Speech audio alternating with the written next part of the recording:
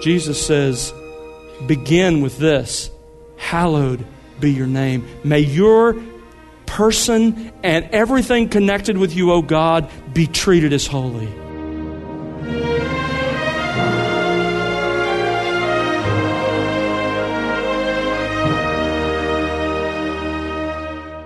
Welcome to The Word Unleashed with Tom Pennington. Tom is pastor-teacher at Countryside Bible Church in Southlake, Texas. Just as oxygen is to the life of the body, prayer is to the life of the Christian. Have you ever wondered about the purpose and function of prayer? Is there more to prayer than a list of requests? How about seemingly unanswered prayers? Well, hello, I'm Bill Wright, and today Tom Pennington begins a new 16-part series titled Lord, Teach Us to Pray, looking at how Jesus Christ taught His followers to pray. Along the way, you'll discover the purposes, patterns, and how prayer echoes throughout the Old Testament and into the New. And you'll learn that the most important thing that Christ teaches in what has traditionally been called the Lord's Prayer in Matthew chapter 6 is this: your greatest priority in prayer must always be to approach and treat God as holy. And Tom, as we kick off this series, every believer, whether new or old, can learn something new about prayer when studying the Word, can't they? That's right, Bill. I mean, obviously that's true. The way I like to think of it is this: what if you had the opportunity to ask Jesus Christ Himself, Lord, teach me how to pray?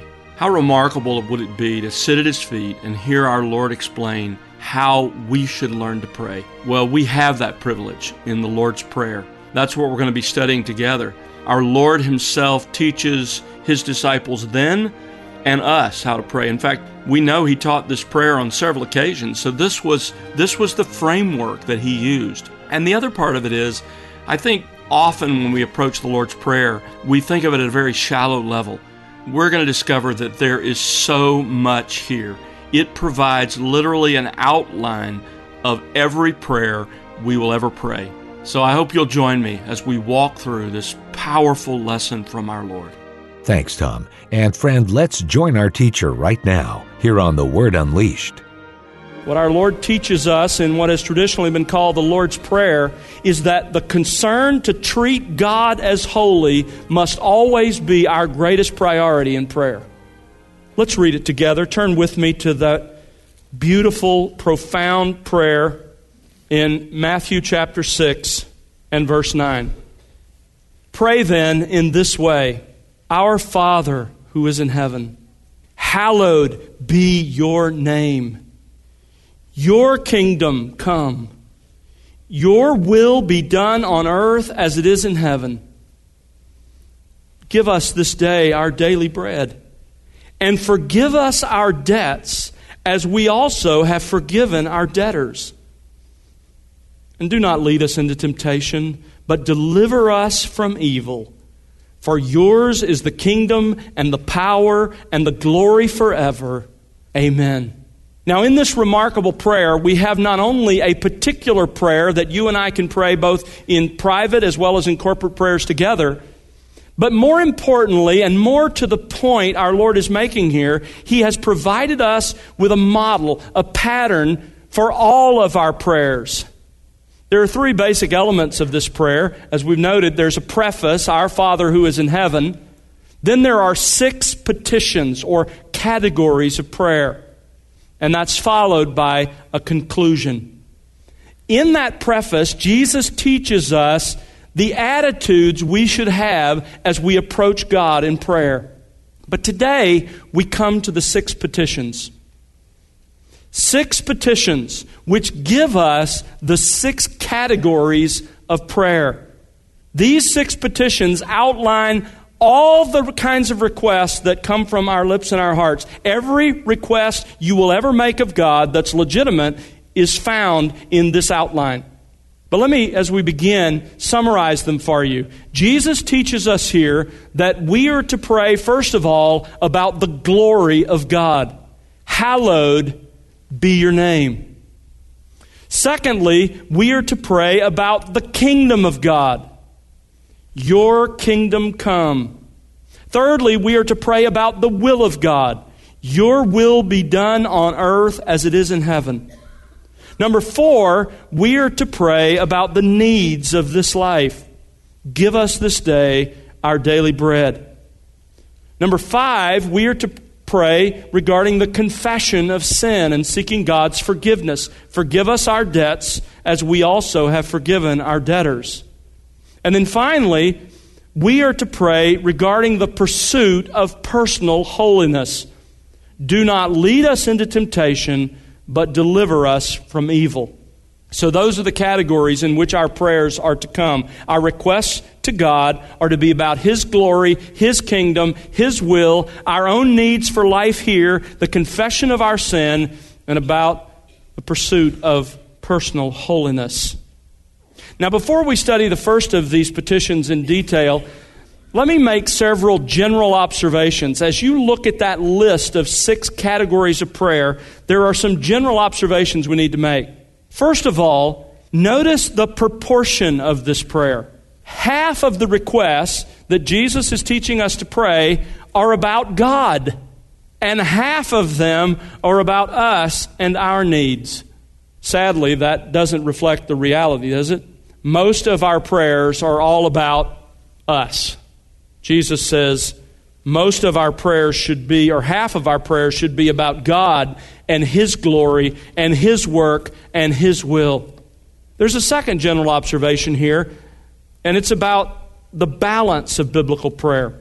You see, when you look at those 6 categories, if we really evaluate our normal praying, most of our requests of God fall into only 2 of those categories. Most of our prayers are either about the needs of this life or the confession of sin. There are 4 other categories our Lord taught us to pray in. In other words, our prayers are significantly out of balance.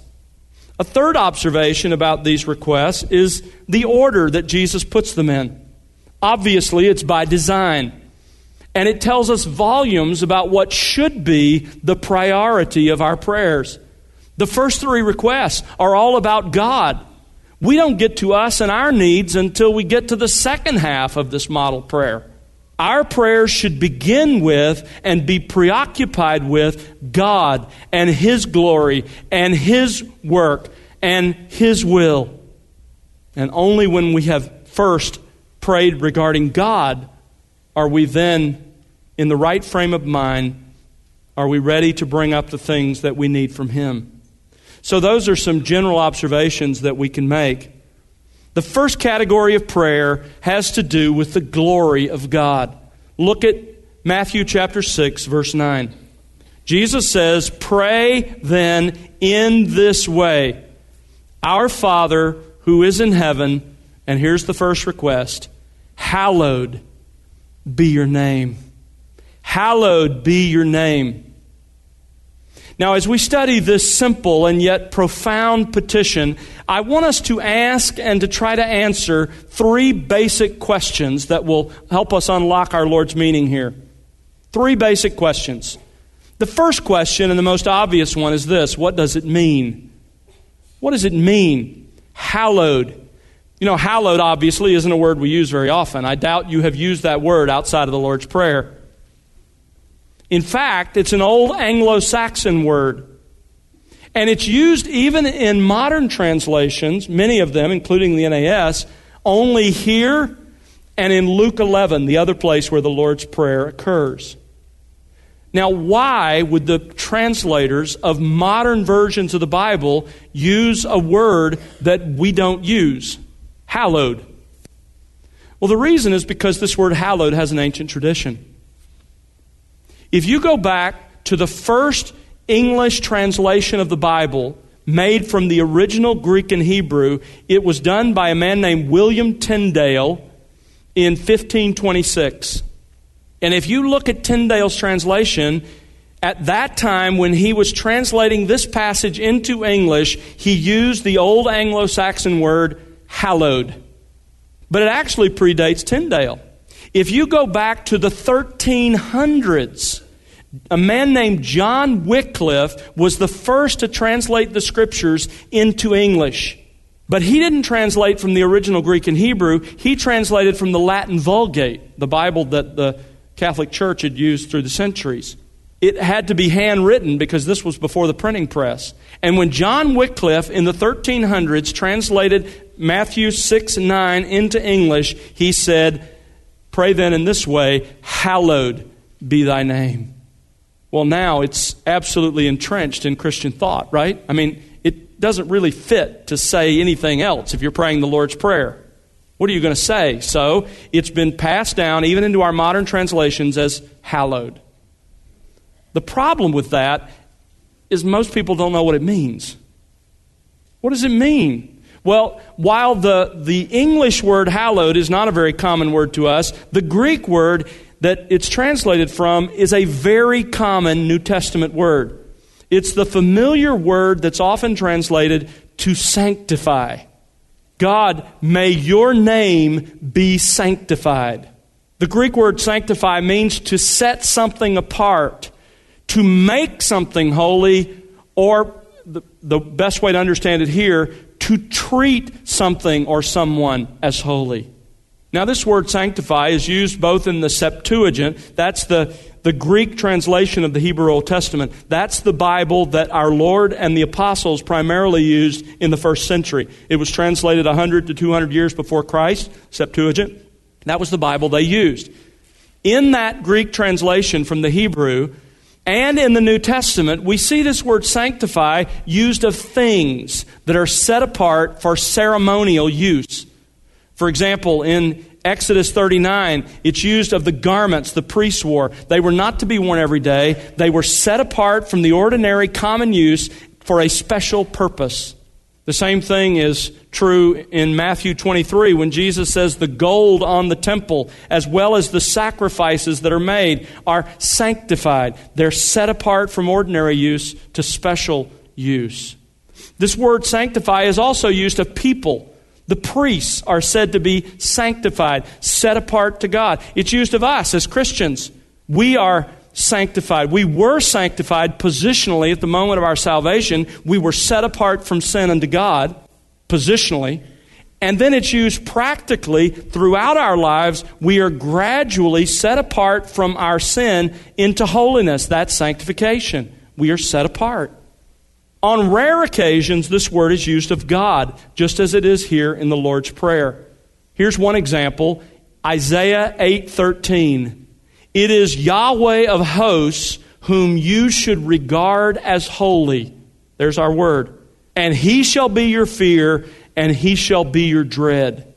The Septuagint uses this word to sanctify, to hallow, and there it's translated as to treat as holy. But it's interesting because the synonym that Moses used in that text and that was brought into the Septuagint also gives us a glimpse into the meaning of this word. Because the synonym, I will be honored, when the Septuagint translators translated that Hebrew word, they chose the normal Greek word for glorify. Listen carefully. That means to treat God as holy is really exactly the same thing as glorifying Him. They are synonyms. What Jesus is saying in this first petition is that we are to ask God to work in our lives in such a way that His name will be set apart or treated as holy or glorified. Now, what is meant by His name? His name will be hallowed or set apart. Well, you know that in the biblical world, a name was far more than a label like Tom or Bill. It actually meant something. Often it was intended to capture something of the character of the person or the character of his or her parents or the circumstances in which they were born. I think Thomas Watson, the English Puritan, captured this idea best in his classic on the Lord's Prayer. He said that when we talk about the name of God, we're really talking about two things. We're talking about God's essence or God's person. And secondly, we're talking about everything by which He is known, or all of His attributes and all of His actions. So in other words, Jesus is saying we should pray something like this. Father, may all that you are in your person, and may everything connected with you be treated as holy or glorified. Now, this was a frequent Old Testament and New Testament wish and prayer. There are dozens, probably hundreds of examples. Let me just give you one Old Testament example. Psalm 115, verse 1. Not to us, O Yahweh, not to us, but to your name give glory, because of your steadfast love, because of your faithfulness. In the New Testament, we see this theme as well. Let's start with the writings of Paul. Look at Romans chapter 11. And I'm going to multiply examples because I want you to feel the weight of this. Romans chapter 11. And in verses 33 to 35, Paul's talking about God's amazing wisdom in the plan of salvation and redemption. You can't fathom His wisdom and how He's accomplished this. Verse 36, he's talking about, notice, all things is really the subject of the sentence. All things are from Him. That is, He is the source of all things. And through Him are all things. That is, He sustains everything. And to Him are all things. That is, He is the end of all things. He's the reason for their existence. To Him be the glory forever. Amen. Turn over to chapter 16 of Romans. Paul ends his letter to the Romans on this same theme. Verse 27. To the only wise God, through Jesus Christ, be the glory forever. Amen. In Ephesians chapter 3, verse 20 and 21, he says, may God get the glory in Christ and in the church forever. Look at Philippians chapter 4.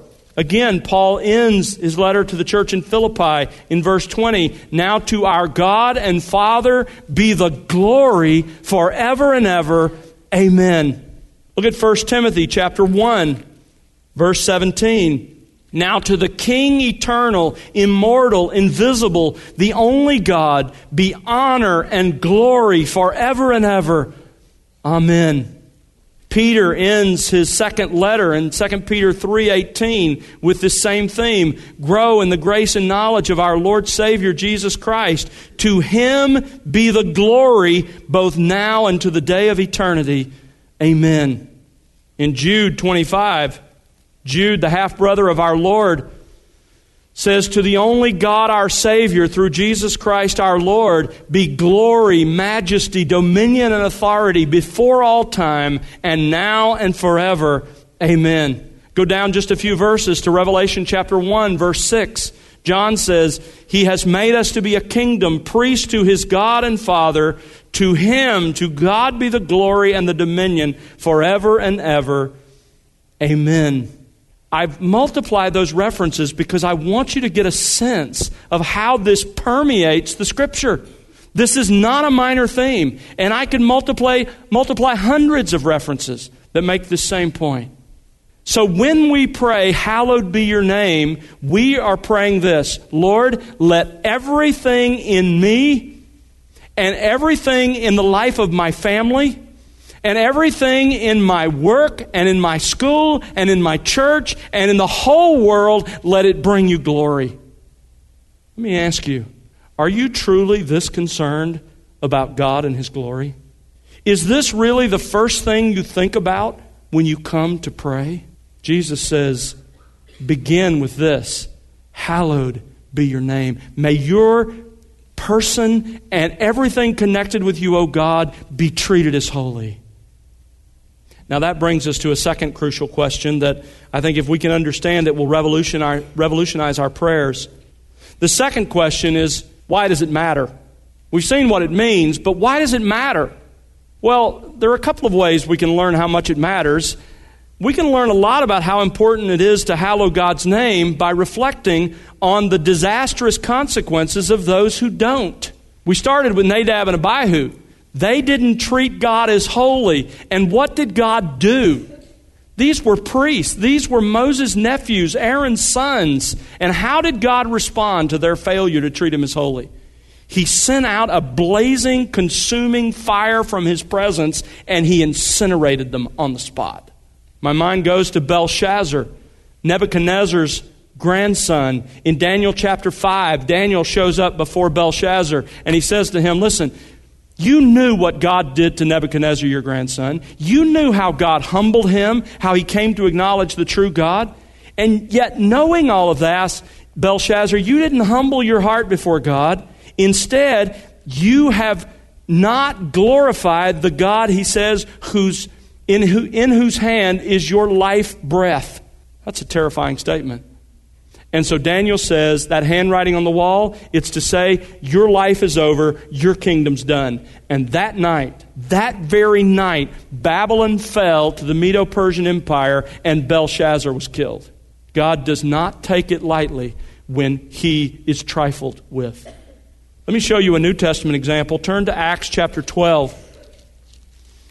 Acts chapter 12, we meet Herod Agrippa I, one of the men who received the kingdom after Herod the Great's death. Acts chapter 12, verse 21. On an appointed day, Herod, having put on his royal apparel, took his seat on the rostrum and began delivering an address to the people. And the people kept crying out, the voice of a God and not of a man. Now, there are probably a couple of things going on here. No doubt he was something to behold in the kingly robes and garments, sparkling in the sunlight with the jewels on them and everything else. And he probably was a brilliant man in terms of his ability to speak. There was probably also a little brown-nosing going on here as well. But the problem was Herod began to read his own press. He began to believe his own press releases. And notice what happens in verse 23. Immediately an angel of the Lord struck him because he did not give God the glory, and he was eaten by worms and died. Now this is a pagan. But when he didn't give God glory, God interacted to take his life. Same thing happens to all mankind. In Romans chapter 1, Paul passes this indictment on all humanity. He says in verse 21, even though they knew God, that is, from creation, they knew that there was a God and that he was great and he had divine power and he was eternal in his being. You can see that from the creation. We saw just a glimpse of God's power last night as that thunderstorm rolled through our area. Job calls thunderstorms the fringes of his power.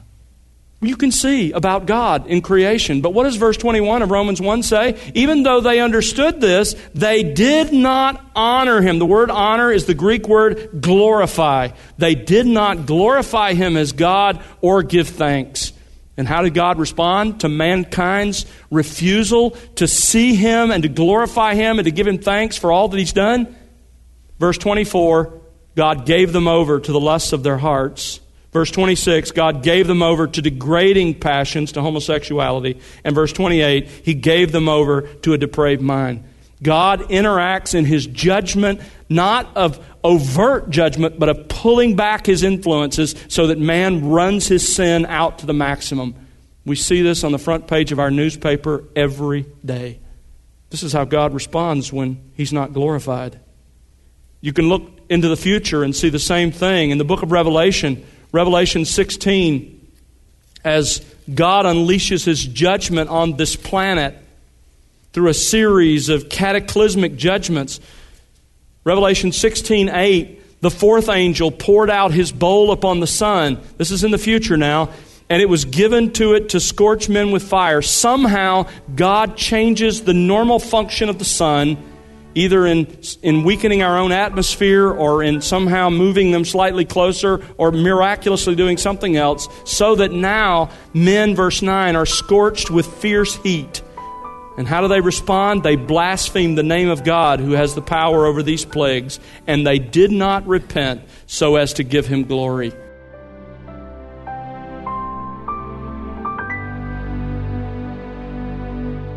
That's Tom Pennington here on The Word Unleashed with part 1 of his series titled, Lord, Teach Us to Pray. Tom will have part 2 for you on our next program, and we hope you'll join us then. Well, it's our prayer that you'll be enriched by the expository teaching of God's Word here on The Word Unleashed. Plan to join Tom Pennington this summer, June 24th and 25th at Countryside Bible Church in Southlake, Texas, as he introduces the Word Unleashed's first annual Faithful Stewards Conference Series. Faithful Stewards is designed for pastors, elders, teachers, and church leaders. But even if you aren't in one of those categories, you're welcome to attend. This year's theme is Loving Christ by Feeding His Sheep, a reflection on our Lord's challenge to the Apostle Peter as found in John chapter 21. There's no cost to attend, but registration is required. June 24th and 25th. Go to thewordunleashed.org to register. You know, the Word Unleashed is made possible because of the prayers and financial gifts of individuals like you. Please consider partnering with us. You can find out how to do that by visiting thewordunleashed.org. That's thewordunleashed.org. And now for Tom Pennington and the entire team, I'm Bill Wright. Thanks for listening to The Word Unleashed, exalting God's glory, explaining God's truth.